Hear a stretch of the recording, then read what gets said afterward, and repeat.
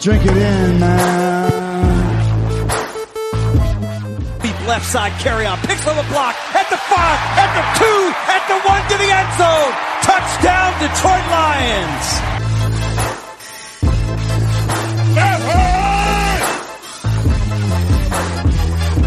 Drink it in, man. Get up, Stafford throws. It is end zone. Caught! Oh, baby, what a catch! Kenny Galladay, you're a freak! What a catch! Touchdown, Detroit Lions!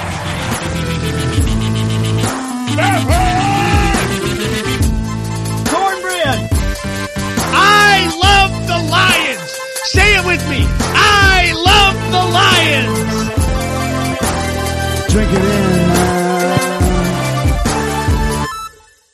Detroit Kool-Aid, what's going on, everybody? Wednesday here, coming off another tough loss for our Detroit Lions in Chicago, division rival, but there's plenty to talk about because I woke up at 9 o'clock in the morning. Well, I was up earlier, and I'm sitting there, and all of a sudden I'm getting hyped for this game, thinking, man, it's a game we can get against Chicago. Like, get this dub, we'd be back with some steaks heading into Turkey Day, and sure enough, I see it pop up on the bottom line.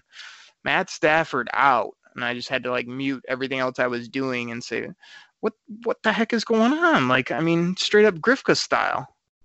I mean, get the soundbite out. I gotta have it here somewhere. I was just like, Bob Quinn, Matt Patricia, like, you're sitting our quarterback down after he's played hundreds of games in a row? What the hell are you doing? I mean, I was real frustrated when I saw that, but we'll talk about that. We'll talk about the game, some other things off the top. Grifka, I know you're there on the other end. Grifka, what's going on, buddy? Hey, man, just it's one of those things that the light at the end of the tunnel is looking pretty bleak right here. But, we'll get our picks and shovels out and keep digging. Got to get that pad level down. Our will is outstanding here on the podcast. And, let's just talk about some things off the top. So we got into it a few weeks ago about these running backs. Again, I know you had some high hopes, and obviously the Lions do too on Ty Johnson. He's done now with concussion, which you know how those go. Could be back in a week or two, but also they can linger. It left us with J.D. McKissic and Paul Perkins. Grifka, I'm so frustrated by my guy Bob Quinn just sort of standing pat, sitting around with these running backs. I mean, the Lions have had bad running backs for a long time now, but this, to me, is the worst combo ever. And J.D. McKissic makes a few plays, don't get me wrong, but I don't want to go into football games with him as my lead back. Then you're dropping down to Paul Perkins, again, another guy I think I like as maybe my fourth, running back where he can do a couple things. But the fact that they went into this game with those three and then quickly lost Ty Johnson, to me, is just an embarrassment when it comes to NFL football. There's no way any other team would find this acceptable. Yeah, it's bad. It's really hard to explain to get any hope for a game. Like you said, you woke up and you're thinking to yourself, okay, we need this game. Team's gonna be should be all stoked to play it. And then you hear Stafford goes down. It's like, great. What are they gonna do? They got Driscoll. The guy was I think 1-4. And starts for Cincinnati last year.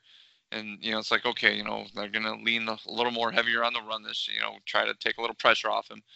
Ty Johnson gets hurt early. And I'm not even quite sure what play he, where he got injured, because there wasn't one where he was down, where they kind of had to stop the game, So it must have been one of those things where, the eye in the sky saw and said, hey, you got to check this guy. And they took him right to the locker room. And then after that, it was like, yeah, they're trying to run through up the middle with McKissic, and Perkins is, getting his shot here and there. But it was just once that happened, it's just at that point, all the air was let out of the balloon. You're playing with a backup QB. You're down to, like you said, your fourth, fifth running backs, and neither one of those guys are putting the fear in anybody. So it's just pretty disheartening. Yeah, they picked up my guy Bo Scarborough, who I tweeted out literally probably an hour or two before they signed him. I was like, can we just go get Bo Scarborough? We had talked about him on the show. He's young, he's big, he's fast, he's got some upside. Sure enough, they signed him, and then of course all the Lions GMs and everybody out there, I don't think he has anything. He's this, he's that. I'm like, he's something. He's something. He's a body. He's something other than what we have. So, I mean, I hope they could get him up to speed and just run him out there against Dallas, who he's actually picked up, I think, as an undrafted free agent or in the 7th round, whatever it was in the draft. Run him out there against Dallas and give him a football and see what he can do, because, I mean, the fact that they just are sitting there going, oh, we'll scheme up a few runs, or like you say, the minute they started running J.D. McKissic straight into the defense, right in the middle, like he's some big power back, I was like, this makes no sense. Like, you know, if you're going to have those two, scheme up some trick plays, some runs to the edge, something, rather than, you know, putting J.D. McKissic like he's a between the tackles guy. It's just so frustrating to me. But like I say, they don't really have any options. They weren't able to get a trade done, and here we are just sitting there going, okay, now we have no QB, which that was our only way to move the football and score points. Our defense, yeah, they played a bit better in the Chicago game, but overall they still just can't get off the field when they need to, can't make turnovers, which to me is the biggest thing. Like, you can't turn the football over. You know, you're not going to be a good defense. As simple as that, really, when you boil it all down. So real frustrated by the running back situation. We've talked about it for a couple weeks now. Grifka, I'll turn it to a happier note, at least for me, probably not for you here. Did you happen to see the top graded Lion by PFF this week, Grifka? No. No. Okay, well, to enlighten you, it's a guy named Jared Davis. He had an 81.5 PFF grade, the tops on the team. I also wanted to bring it to your attention that Taylor Decker has been the top left tackle in football for 2 weeks now with a really good pass grade, a little bit lower on his run rating, but, you know, top left tackle in the game. Like, I mean, the PFF scores aren't everything. I know you hate both these players. To me, it's just a show, again, that as much as we might see on the film or on the game when we're watching it, a missed tackle here or there, or a frustrating moment, the fact that these guys are grading out with those type of scores shows me that, you know, they do have some ability, and the Lions probably see this as well as, you know, watch the tape and know a lot more than we do, and think that, you know, every fan wants to just boot both these players, but they're both young, they're both at key positions, and if you don't have any better replacements, to me, these grades show that they can get it done. I think the Lions had minimal sacks with Driscoll back there, so, you know, as much as you hate our O-line, just bringing those up too, that, you know, they've been decent, I would say, if not better than decent, and Jared Davis, as much as he might swing and miss, as he does, you know, make some plays, and hopefully they'll just continue to use him in different ways. And Jelani Tavai was the second graded player this week as well. So I just thought I'd not only bring that to your attention, but on a positive note, seeing those type of grades are good things, I think, for those players. Okay. I mean, okay. That's a small sample size. I mean, considering at one point, you know, PFF had, I think last week, had Jared Davis rated as the worst linebacker that, you know, was playing, you know, so he had one good week. Okay. Taylor Decker, once again. Okay. So he's had a couple weeks. I mean, he's still a very average left tackle. And, you know, okay, Jelani Tavai, still a rookie. There's points where he looks lost out there. Okay. I mean, I'll cut that guy a little more slack simply because he is a rookie and he's, you know, transitioning. But, okay. I mean, that's positives. I guess that's a small note you could take. But, you know, as opposed to, like you said, 1 week where Jared Davis is rated as the highest, and he's had pretty much the rest of the season where PFF is like, yeah, he sucks. So, okay. I mean, he had a good week. And, they still lost to a guy who had, 2 touchdown passes over the last 4 games and had 3 against these guys. Oh, okay. No problem. Grifka, I'm too tired to hit the bell about 8 times for the okays and for the he sucks and all the other catchphrases you did there.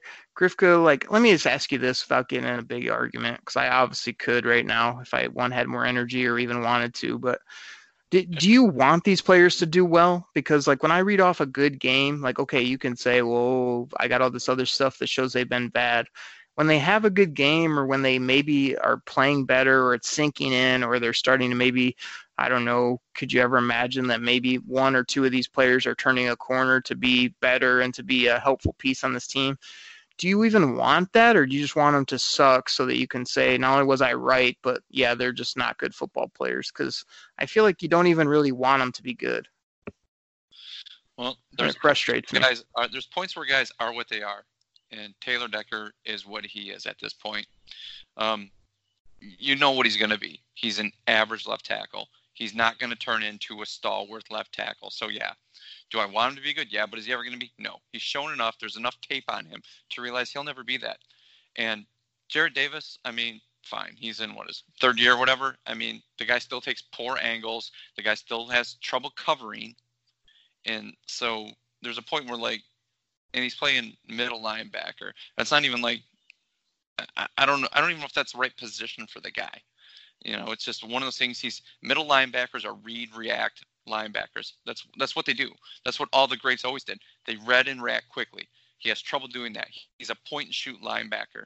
He's more of an Ernie Sims linebacker, and Ernie Sims was a weak outside linebacker for this team. He's point and shoot. It's like run at him, go tackle him. That's what Jarrad Davis does, and he doesn't even do that very well. He still takes poor angles. He still misses a lot of tackles. It's his third year. I mean, he's a linebacker. He should at least be able to tackle, make good angles, but he doesn't do that. You're not improving on that. You can improve your coverage skills, improve reading it. But when you see the handoff and you go to it and you completely take the wrong angle, you are what you are. You don't improve on that. You don't all of a sudden just oh yeah, okay, I took this one. So do I want them to be good? Yeah, they are what they are at this point. I mean, they are what they are. So.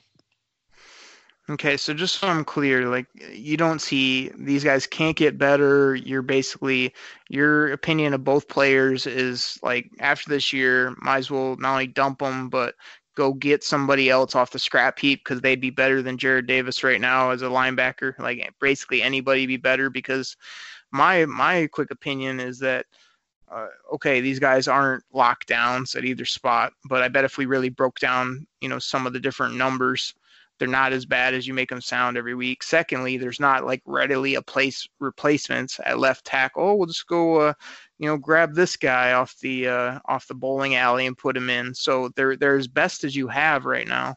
And if you just get rid of him and go draft another guy, you think he's going to be incredible day one? I mean, most of the time, then you're restarting the clock at that position. So I would much be more in the mold of trying to move Jarrad Davis around, because you bring up his coverage every week. You bring up his bad tackling. You rarely mention that the guy gets home on a lot of blitzes. He's also a thumper when he does hit you. He's probably the hardest worker on the team. So he's got those three things going for him, in my opinion, to balance out a lot of the negatives. I think you just keep rolling with these guys, because there's a lot worse players I could think in the middle or the outside, in my opinion, than the number 40 for the Detroit Lions. And same with left tackle. PFF's grading him well. To me, I'm not wowed by Taylor Decker, and I'm frustrated when he gets a penalty or when he gets beat, but there's plenty of weeks where I don't notice him one bit, and that's a good thing. And same with the rest of the offensive line. Yeah, there's times where everybody and their brother can say, man, Rick Wagner is just a turnstile. But there's multiple games in a row where you won't even remember that Rick Wagner plays right tackle, because he's doing what he needs to do. He's keeping everybody off the quarterback, and he's doing, again, we're still not running the football, and that goes on those guys. And Jarrad Davis is not turning this into a top 10 defense. We all know that. But my backspin is that, not only do they bring good things to the table, but there's plenty of times where they're not costing us football games, and they're much better than the alternatives. Or the minute you get rid of Jarrad Davis and put another linebacker, it's just a swap for nothing. Whereas if you can coach him up, get Jarrad Davis better, even if he's not your captain of your defense, the guy in the middle, hey, okay, he's either a starting outside, or maybe he's even a fringe player that you're bringing in on the third down blitzes. Maybe you're doing other things with him. He doesn't have to be a world beater just because you took him number 20 in the first round. That's my counter. Okay. Okay. I mean, generally, you want your first round guys to be like you said, your world beaters. You're not going to settle for some average player. That's not what you drafted him for, to just be an average player. That's not what you did. And to live But we're under the 3 years guy, down the road, and he's not. So so go with the devil. Doesn't make any sense to me when a team that's all they've done. I mean, you want to talk about each team's different, but it seems like the Lions, they will settle for, well, this is what we got. Let's just roll. Well, who's really better out there? You're right. Who is really better out there? We talked before how they don't make any big splash trades when stuff is needed. You talked about how they sat still on a running back, and then afterwards, after a team does make a big splash, it's like, well, they gave up too much. Fitzpatrick is having a great, he's really helped that Pittsburgh defense turn around. They're back in the playoff hunt. Who thought that with Mason Rudolph? It's just, sometimes teams do that. They make big plays, turn around. The Bears, yeah, they might be crap again this year, but that has nothing to do with Khalil Mack. It's because they put their bags in the basket of a crappy quarterback who just went out and threw 3 touchdowns against our crappy defense. So just to sit there and say, like, it's the devil, we know, we should live with them. They could coach him up. Like I said, Taylor Decker's been in the league long enough. There's enough tape on him. He's not becoming Orlando Pace all of a sudden. And Jared Davis, I think the guy's just a big miss. I mean, there's guys you hear, they turn around really quick. Boom, they're like that. But he just, like I said, he still takes poor angles. He still can't cover. And that's all mental. That's mental. Maybe the pro game is just a little too fast for him. Okay, and we could play volleyball back and forth all day, but I just want to end it on that, like, when it comes to, like, the reason I love the draft so much is because, like, everybody that kind of watches the draft as a fringe person thinks that, in the first round, you just are, if you don't get a stud, like, we got huge issues. Like, back in the day when you were drafting and paying Ndamukong Suh like $50 million guaranteed with the number 2 pick as a defensive tackle, yeah. If you missed in that era, you were in big trouble. Nowadays, the money isn't the issue. And I was just doing some work today on, like, kind of what not only the percentage hit rate is, but kind of how random this stuff is. And there's plenty of players that are taken from 10 all the way down that are supposed to be just stalwarts, and they end up not. But it also doesn't always mean that they got to just get rid of them, get a new guy in there. There's been plenty of stories where guys, maybe they, instead of your top guy, they fall in as a really nice contributor, which is still good. Now, of course, you're throwing out Orlando Pace, the best in the game.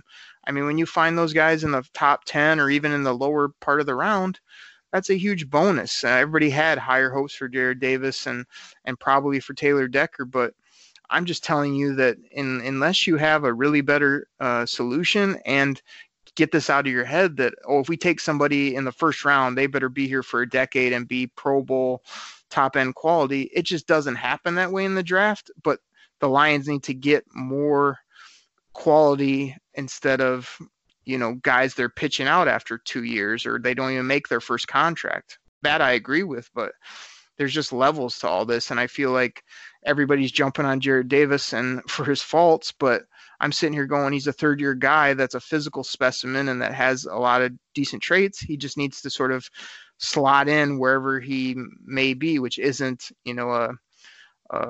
as you would put it, a Ray Lewis middle linebacker that probably everybody in best case scenario hoped for.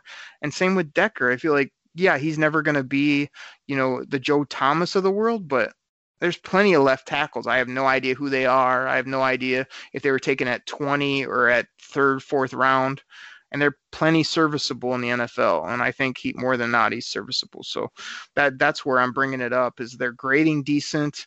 They're still both in their 3rd, 4th years.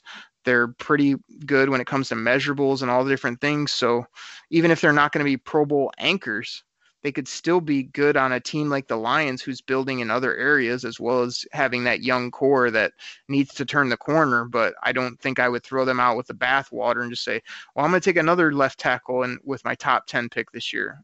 Well, did you really help your football team? You just got marginally better at a spot instead of adding to, or putting another strength, rather than saying we got rid of a mid-level left tackle and now we have a good or great left tackle. Okay, that'd be nice to have, but it'd be nice to have a good, serviceable, or better than average left tackle and add a defensive end or add a corner, another lockdown corner. So again, that's my other side. I thought we'd just chat about it off the top. Griff, could, before we get to the game, we'll end up doing that one in the off season. Yeah, I want your quick take on what you thought when you saw that Matt Stafford was out. To me, I've got lots of thoughts on it, but what was your initial reactions? And then before we even get to the game, just sort of like it was very odd to me for so many reasons. Okay, yeah, like you said, I was when I first saw it, I was expecting. I do this every Sunday morning before coming home watching the Lions. I go to the gym. It's one of those things. I get my workout in. Get my mind right. I'm not going to worry about it. And I'm there. And as I'm working out, like my phone, a text comes through. My buddies just says Stafford's out, and I'm just like text back what question mark, because that's like one of those things that, like, you never expect to see. And he's just like broken back is what it said. And at that point, and he sent me the line, the Adam Schefter tweet or whatever. And so at that point, I'm just like, I finished the workout. And at that point, all I could think was just like, man, it's like, I didn't even know who the backup was. It was one of those things. It's just like, who was the backup? And then, you read Driscoll starting, and it's like, I remember him with Cincinnati. And I had to look up, and they said, I know they said in the game a couple times that he was 1-4. It was just like, all the hope was kind of gone. I'm just like, gosh, because you figure it's just like, if he's back up, and it's just, because even during the week, I was reading things like, Stafford was like limited in practice, doing enough, didn't do a whole lot, and like, but that just generally happens with teams. They'll ease off, during practice, during the middle of the season for their play. So, I really kind of thought nothing of it, thinking that he would be out there anyways. But like once Driscoll, I was just like, gosh, it was a game they really needed. And really, I watched it with it. I watched it just to watch it. I wasn't expecting them to win, and it's hard going into a game when, to get hyped about it when it just seems like there's no hope. Like you said, Kerryon was out. Our backup was in. It was just at that point, it was kind of difficult to watch. It just seemed like it was one of those things. Like the coaches before the game was like, just don't turn the ball over, and we'll be okay. We'll do this. Well, you just don't lose it for us, and we'll figure out a way to win. One of those pep talks. But I don't know. It was very disheartening and very disappointing. And I understand, hey, it's Stafford. He's got family. You want the guy to be able to walk when he's done with his career, and I understand that. But it was just, as a Lions fan, you're just like, gosh, what else could go wrong with this team? Yep, I did hear your answer there, Griffin. I really did. But the one thing I kept in my brain during your whole answer, that you can't say on this show that a buddy texted you. You know what the people want, or what you refer to that as. Come on, give it to him. Yeah, he pinged me, man. The whole time I was just going, I can't believe Grifka didn't say you pinged him twice. That would have been classic. So we got to get that in. But I'll save my thoughts, actually, because I may do either a bonus show, or I've got some conspiracy theories. I've got some things I want to say about it. But my real basic was, you better play the conspiracy music if you got conspiracy theories, man. Oh, absolutely. Like I say, I think I'm going to save it. I want to get my thoughts all together on it. But there's lots of stuff, lots of either both shady business or just craziness going on with this that I think the people will want to hear. And I don't know, man. Don't know what to think about it across the board, but I've got thoughts. I've got Grifka conspiracies. I've got all types of takes on this. But my initial reaction was I just couldn't believe what I was seeing on my screen, because, this was not on my radar at all. It wasn't something of he was iffy. It wasn't the guys played so well. And then just to see not even like, oh, he's questionable, or, oh, he might be on the sideline, but we're not sure if he can go. Just straight up, he's out. Was crazy. So, like I say, I'll save some of that. But let's go ahead and get into this review, Grifka. We got to talk about this game. It was a division game. It was in Chicago against the sputtering Chicago Bears. I mean, a team that we talked about leading up to the game that was, struggling. A team that we definitely reached out to our boy. Oh my goodness, Denny Green. I mean, he had plenty to say about the Chicago Bears. They are who we thought they were. And they basically proved that on Sunday. They are who we thought they were. And we still couldn't get it done in the end. But we'll talk all about it. We'll take a quick break for our sponsors. We'll be right back. You ready? Showtime. On May 3rd, summer starts with The Fall Guy. Let's do it later. Let's drink a spicy margarita. Make some bad decisions. Yes. Audiences are falling in love with the most entertaining film of the year. Fall Guy. Fall Guy? Fall guy. That's what the poster said. See Ryan Gosling and Emily Blunt in the movie critics say exists to make you happy. Trying to make it out? Nope. Because I don't either. It's not what I'm into right now. What are you into? Talking. Yeah. The Fall Guy. Only in theaters May 3rd. Rated PG-13. Get ready for the greatest roast of all time. The Roast of Tom Brady. A Netflix live event happening May 5th. Hosted by Kevin Hart. The 7-time world champion gets his cleats held to the fire by famous friends and frenemies on an unforgettable night where everything is fair game. Tune in on May 5th at 5 p.m. Pacific time for the Roast of Tom Brady. Live only on Netflix. Everybody, we're back in the house. We had some spirited discussions to start the show about running backs, the frustration there, as well as Jared Davis, Taylor Decker, two of the hot button items on this show. Here we are to talk about the Bears game. Driscoll starting for the Lions. Most Lions fans had the Grifka take, which was kind of like, no chance we can win this. What do the Lions do? They come out the gate. Driscoll looks really great on the first drive, takes a ton of time off the clock. The Lions actually end up getting 2 field goals to make it 6-0 before you could blink there in the first quarter. And then all Lions fans are thinking, hey, we still got a shot with this guy as it's 6-zip. And it was basically 6-zip until the last drive of the second quarter.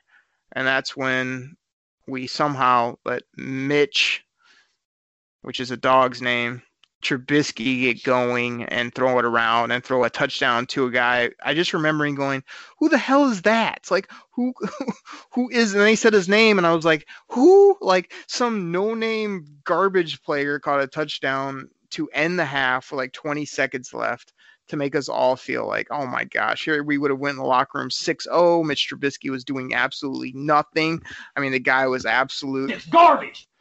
Absolute garbage. It's garbage. It's garbage. And here he goes, he throws a touchdown, and then we're losing at half, which to me is always annoying, and they get the football. Grifka, what did you think of this first quarter, how we got off, as well as what happened to kind of end the half? Like you said, first drive, took them down for like the field goal. I'm like, okay, maybe this won't be so bad. And then, they got that other field goal, but it seemed like they got really conservative even when the Lions had really good field position in that first half where they were like, I think they were at their 40 one time and, at the 50, even on the Bears side of the field, one point they're in the second quarter and, that one drive they were on the Bears side of the field and they went back 20 yards after a couple penalties. And I think they had a 3rd and 30 at one point on that same thing. It was just, they just got really conservative on those play calls. And, I understand, Driscoll didn't get a lot of snaps, but it was situations like that where, surprise somebody. I mean, go down the field, like they did late in the game, which you'll talk about here in a little bit, but they didn't do any of that. And that was just, you just kind of threw away great field position and, you just wanted to put in the hands of like your defense, like, just don't turn the ball over and we'll be okay. And that's just, I don't know. It's just when they were up 6-0, I just thought they left some points on the field there.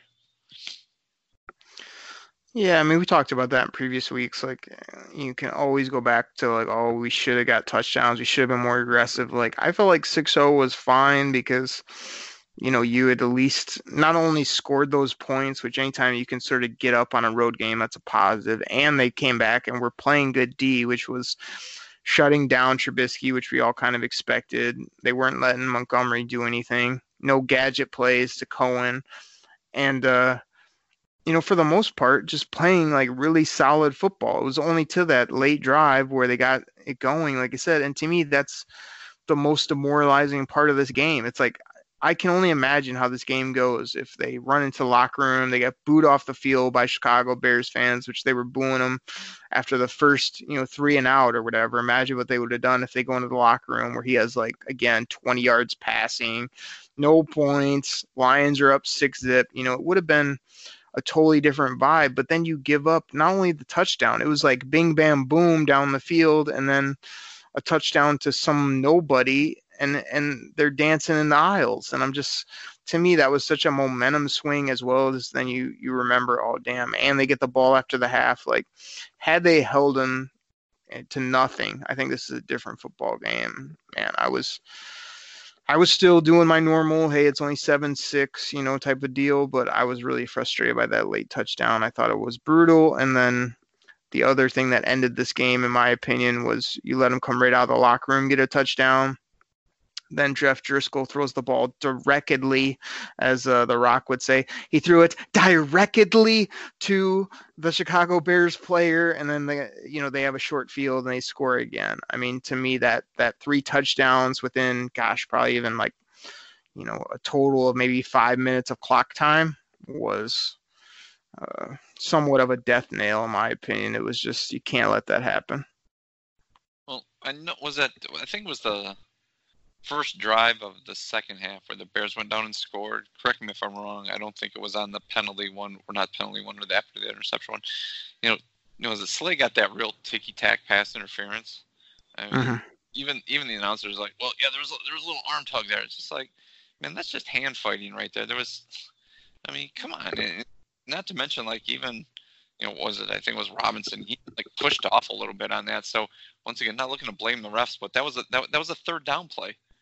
Right there. It would have stopped them, and I don't even think they were in field goal range at that point. But it was a 3rd and 1, and Trubisky threw it like way down the field, and it would have been, if it wasn't complete, it would have been a really long field goal attempt for their crappy kicker, and they gave him like a pass interference call. It's just like, and like Slay's my boy, and he's like still like, what was that call? But even when the announcer was like, well, there's like a little tug there, that was it. Come on. Really? They're both hand fighting all the way down the field. It was a pretty cheap penalty right there. That didn't help. Grifka, these NFL refs, I just hope they go home to themselves every night. They got to be saying this when they're really honest with themselves. It's a bad decision, period, point blank. It was one of the dumbest decisions I ever made. Like, there's literally not a third down play where I don't, wait a good, 20, 30 seconds before I get excited, because is there a flag? I'll literally be at home and go, I'll wait, and I'll go, all right, no flags. Okay, we're good. Because that's what it's come down to in the NFL. Not only do these flags come out, randomly on ticky-tack, especially in the Lions games, so that's what we focus on and what we watch, literally plays will end. The play is over. The ball's been hit the ground. It's sort of done. And then these flags come out. It's almost like they're waiting, like back in the day. And again, we bring up an NBA analogy, when Jordan would shoot it and they would almost wait to see, all right, if he makes it, we're just going to let the highlight go. But if he misses, we're going to give him that hit to the wrist. That's what it feels like in the NFL to me now. It's kind of like, oh, wait, hold on. Let's make sure if Aaron Rodgers makes a play, we'll let it go. But if he doesn't, we'll bail him out with a flag. I don't think this game was on the refs either, but there's been many instances of that. I remember this happening in this game where it was sort of after the fact, ticky-tack, third down, bailing teams out. If you're an NFL ref, you have to have common sense to be like, okay, on 3rd and 1, it better be egregious for me to call it, not these, hand on the guy's hip while the other guy's pushing off too, and we give the offense the free play and the free new set of downs. That's a big swing in a game. I agree with you that that was rough, as well as ticky-tack, and as well as we've seen too much of it this year. It just continues to happen. There's a Kenny Golladay play I want to hit on in the fourth quarter that was ridiculous too, and it's just that really didn't even take points off the board or anything, but it's just another big play at a big spot in the game. It's just a totally blown call. So before we talk about that, Griff, go ahead. like I said, I'm not looking to pin this on like the refs. I mean, it wasn't. I mean, the team was just overmatched with what the Lions actually had on the field that game. But hold on though, like real quick counterpoint. We've seen it before where like guys' face masks are like pulled, or like not even pulled, but their head jerks around a little bit, and here comes the flag. I mean, it happened twice on the Lions. I mean, there was one point, I believe it was like McKissick was getting tackled, and it's blatant where like the guy just grabs his face mask and turns his head, and they're like, even the announcers were like, how'd the refs miss that? And then one time, it happened again, like right in front of the referees. There was like, it wasn't even in a pile, and it happened again, and they're like, how did they miss that? And it's just, we've seen less egregious calls, you know, made on face masks where a guy's finger barely touches it, and they call it, and it's just, it's stuff that leads me to believe the conspiracy theory against the Lions, like, oh, the NFL don't give a crap about the Lions. I mean, it's just like, whatever, this game is, you know, the refs are like, fine, this, you know, let's get this game over with. It's between a couple mediocre to below average teams. Let's just get this game over with. So, I don't know. Griff, I have a counterpoint. Do you want to say, though, maybe who they would want to give calls to when they're talking about these conspiracy theories you mentioned? Green Bay being one of them, the Patriots being another one. We can talk about it on Friday with Chuck. I think they're about a bad call one time. I have that. Yeah, just you know, those teams always get calls. Yeah, I'm with you there. I wanted to jump in on you, though. You didn't let me, like you normally don't on the show. But I needed to jump in when you said we're outmatched, because we weren't outmatched. We were winning the game early. We gave up a couple touchdowns. Here we are trying to not only prevent those, which some of these calls would have, but this is another game that ends up coming down, you know, thanks to this next play that I want to mention. Jeff Driscoll, when everybody's basically turned off their TV and they're going to the local park or doing grocery shopping, he throws a 47-yard touchdown, I believe it was, to Kenny Golladay. We're right back in the football game with a really good chance to win. So this was not like a beat down, you know, end by the third quarter. This came down not only to the final drive, but the final play again. So you can't write it off as like, oh, we were outmatched, we were getting whooped. A few of these calls could have swung this game. And there's been many a times where we say that, like, okay, you don't want to blame the refs, but you know, when games are coming down to the final drive, the final couple snaps, and you're just having to go back and look at some of these plays that were missed, like, you know, it does come down to issues there. So I don't want you to sell this as like a, not only do we have like no running backs, no quarterback, defense still that didn't, you know, shut them down. I mean, this is a road divisional game that we had a chance to win at the end, if not tie, you know, so I thought the Kenny touchdown was nice. I really loved, you know, got outside the pocket. Of course, you know, the Bears were crying for a holding or whatever they wanted on this call, just because these guys now are taught to just collapse when anybody has their hands on their shoulder pads. They just try to fall down as hard as possible. So they'll get a holding call. Driscoll got outside the pocket, chucked this ball up, and then Kenny just does what he does and snatched it out of the air for a touchdown. I loved it. Yeah, that was it was a great play, and it was probably the bright spot that Kenny had that game. I mean, considering he didn't have that great a game, you know, considering what he's done in past weeks for this team. So his game was not that. It wasn't that great. I see. That's my other thing. Is like now that Kenny Golladay is putting up some big numbers, leading the league in touchdowns.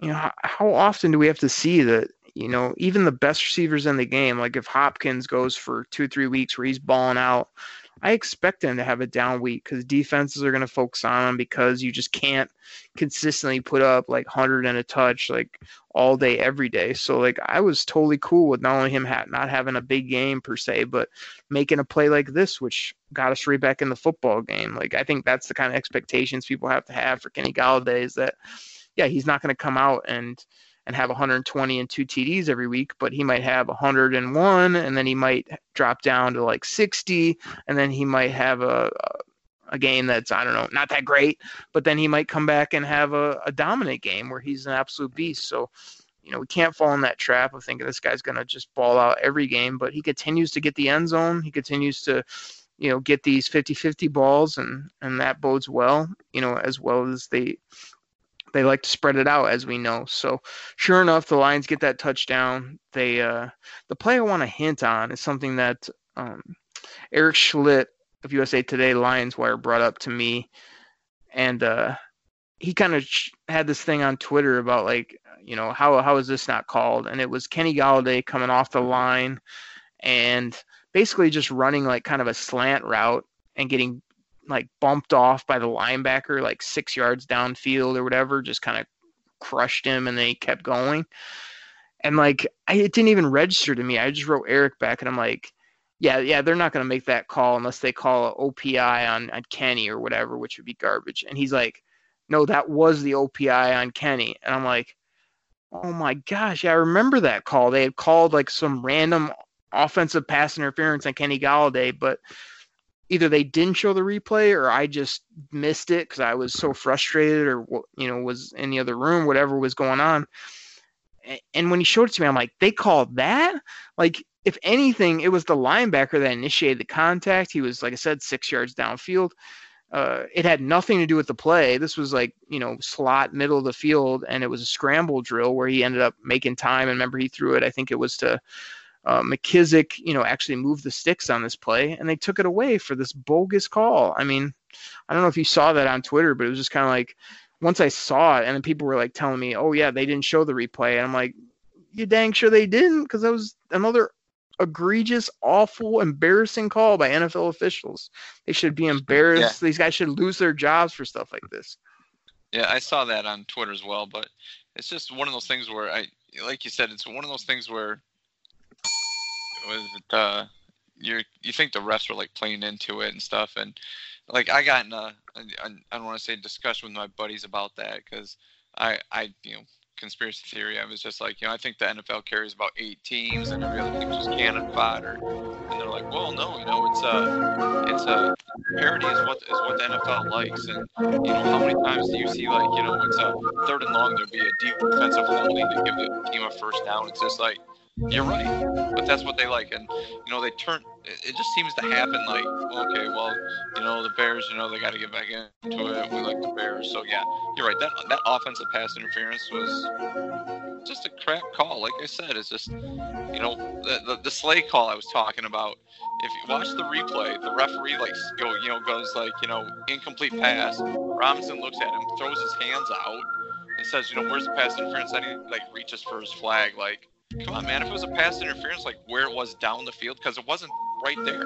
They called it like, you know, well, Robinson took 2 or 3 more steps. You know, your hand should have been on the flag at that point, not waiting to see if it catches it or not. So it's just junk like that, you know. And, you know, like you said, a couple play here or there, you know, could turn the tables, and we had a chance of, you know, winning this game even with, you know, our backup quarterback and down to our 4th, you know, running back. But still, it's just. Yeah, it's plays like that lead me to believe. And I know there's other teams out there. Oh, we get the same calls. Green Bay doesn't get that junk call like that. You know, I mean, come on. You know, New England's defense doesn't get junk calls like that called against them. Pittsburgh doesn't get junk calls like that called against them. You know, it's a joke is what it is when it comes to that junk. Where, like, it happens to the Lions, though. It happens to, like, you know, the Jaguars. It happens to, like, the Cardinals. You know, it happens to those teams. You know, so. And everybody just writes it off as like, well, you know, they're just bad teams. Well, all no, right. the other teams do that too. It just those calls don't get made against them.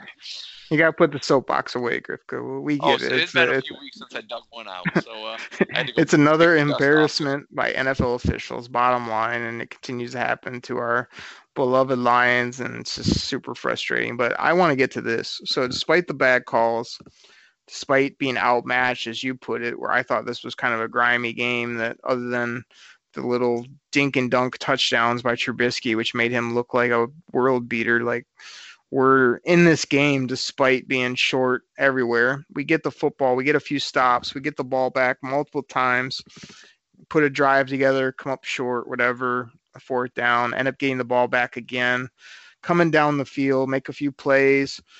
We're basically like, I remember watching the game going, we're literally at the 25, you know, with, I think this was with, maybe like under 30 seconds left. And I'm like, we're at the 25. Like, why are we not taking shots to the end zone? Like, why are we not aggressively trying to win this ball game.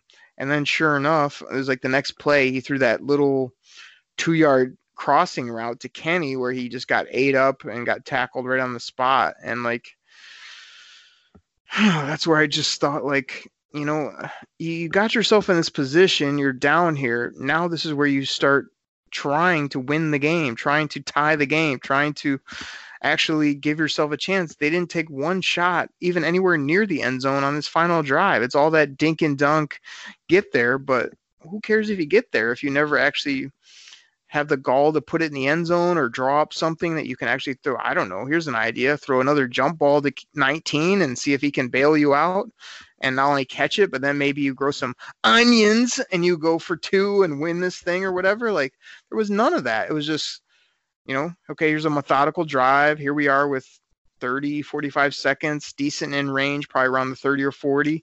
Throw that crosser, and then Kenny puts the ball like 3 yards ahead of where it should have been. We hike it, and then Jeff Driscoll goes Bizarro Orlovsky, and instead of running back out of the end zone, he runs ahead of the sticks and then throws just a garbage ball out of bounds to Danny Amendola. Like, I mean, just crumple up my notes. Like, what are we doing here? Like, it's just the end of the game was a frustrating embarrassment because we had a chance, we were in it, and we did nothing to try to take the game. Yeah, These are my notes. I feel that whole rant right there. You what? I feel you with that whole rant right there. So you kind of agree. So Grifka, my biggest thing on that last drive is like, and I understand, Driscoll, like I said before, Driscoll doesn't get a lot of snaps. And at one point, like they said even the announcer said during the game, the color analyst who said, sometimes just Dan Fouts was the color analyst. He goes, you got to be smart with your read. It's nice that you check down, but still, at that point, even Galladay has to think, I shouldn't catch this when I'm 1 yard off the line of scrimmage with like 12 seconds left or whatever. It's just, when that happened, I'm like, what good does that do? I mean, you're just burning clock, and Galladay caught it in the middle of the field, and he's trying to sprint to the sideline. It's just, dude, at that point, you just need to let it hit your hands and just, bat it to the ground, because it's pretty much a worthless play at that point, because he's not going to turn the corner and take it in from the 22, so that was just a frustrating play for me. Yeah, I agree. I mean, part of me was just like saying, how great would this be if we pull this out with Jeff Driscoll? We come from behind after leading, then giving the game away, and then we steal it at the end. It reminded me of the Calvin catch where that game was out of hand too, and then Sean Hill made like 2-3 crazy throws. Next thing you know, we steal a game in Chicago. Oh wait, but then they jobbed us with a bogus call. Grifka, let me hit you with some stats. The Lions, Grifka, had more yards than the Bears. You want to know how much more? 357 to 226. The Lions held Mitch Trubisky. Everybody's talking about his quarterback rating, this, that, and the other. 173 total passing yards. That's a garbage day in the NFL. Okay, you had 3 touchdowns. One was gifted to you. Another one was some nobody. And I'm sure the other one was a dink and dunk too, because I don't even remember. It was just some, Mitch Trubisky type play where he just got fortunate. So we won that battle, even though like people are making a big deal out of him. We won the time of possession. But you know why we didn't win, Grifka? For simple reasons I talk about every week, it seems like, on this show. 0 turnovers. We had 8 penalties for 76 yards. Multiple of those were either questionable or cost us first downs, getting the football back, all this type of stuff. I want to have a game where the Lions win and you can actually show me the stat sheet where we lose the turnover battle and we have like, a ton of penalties. It does not happen. And this is another example of it. So we win all these categories, but we lose the 2 that I think matters most in a lot of games, turnover and penalties. And we also don't get aggressive at the end of the game where we should have, and stick the ball in the end zone and see what happens. Worst case, you get a penalty. Kenny bails you out. Marvin hadn't done anything. I'm sure you could throw him a jump ball. We don't even give our chance to win the game. Like that's a story to me. Yeah, it's just, there's so many things that could have, you know, if it just would have went, you know, if the ball just would have hit right and went our way, you know, I don't know. Just like you said, it's just kind of, we're just kind of left with air in our hands again. So. Yeah. All right. You're killing our audience, Grifka. So let's go ahead and do this. On Friday, we put this game in the books. Obviously, like you say, if Stafford's down for multiple weeks, we have no running backs. Our defense is still both injured and not where it needs to be. You know, it's hard to have a ton to look forward to with this football team, but it doesn't mean that, you know, when healthy, it's not a good roster. It doesn't mean that, you know, they can't bounce back, even if it is late in this year or 2020. Like, you know, there are things to kind of, you know, circle and be excited about. But like I say, it is hard to get going with our current state, our current record. The fact that our highly paid franchise quarterback is not only injured, but he has a lingering back injury, it appears, which is never good. But let's put this in the books. Let's go ahead. We'll get to our Friday show. We're going to have our buddy Chuck on, who's a lifelong Cowboys fan. We'll ask him all types of questions about the Dallas Cowboys, what he likes, what we think the Lions can do against the Cowboys, good, bad, and otherwise, how we see this game going down. So I'm excited for that podcast. And with all that being said, Grifka, time is now. There's only one thing left to do. Do you have anything else for the people? Nope. Thank you, everybody. We say it every week. We can't thank you enough for the support. You can shoot messages, talk sports, talk football, talk Lions football with me and Grifka. I'm at Derek Okrie, DEREK, OKRIE. And you can get at Grifka DKC, just like it sounds, on Twitter. And please leave us a quick review on iTunes. That really helps us, as well as just keep drinking that Detroit Kool-Aid. We're going to keep serving it up regardless. Got some ideas, things we're going to try here in the future, as well as, you know, we're just trying to get through. It's been a tough season, not one we expected, but, you know, sometimes that's how the NFL goes. But keep doing this. Drink it in, man. We'll keep serving up that crackling Lions cornbread. Cornbread. And we'll be back here on Friday, right here on the Detroit Kool-Aid Cast. Take care, everybody. We're out. Pack the bag, start the plane. This game is over. It is over. What a comeback by the Lions. Drink it in, man.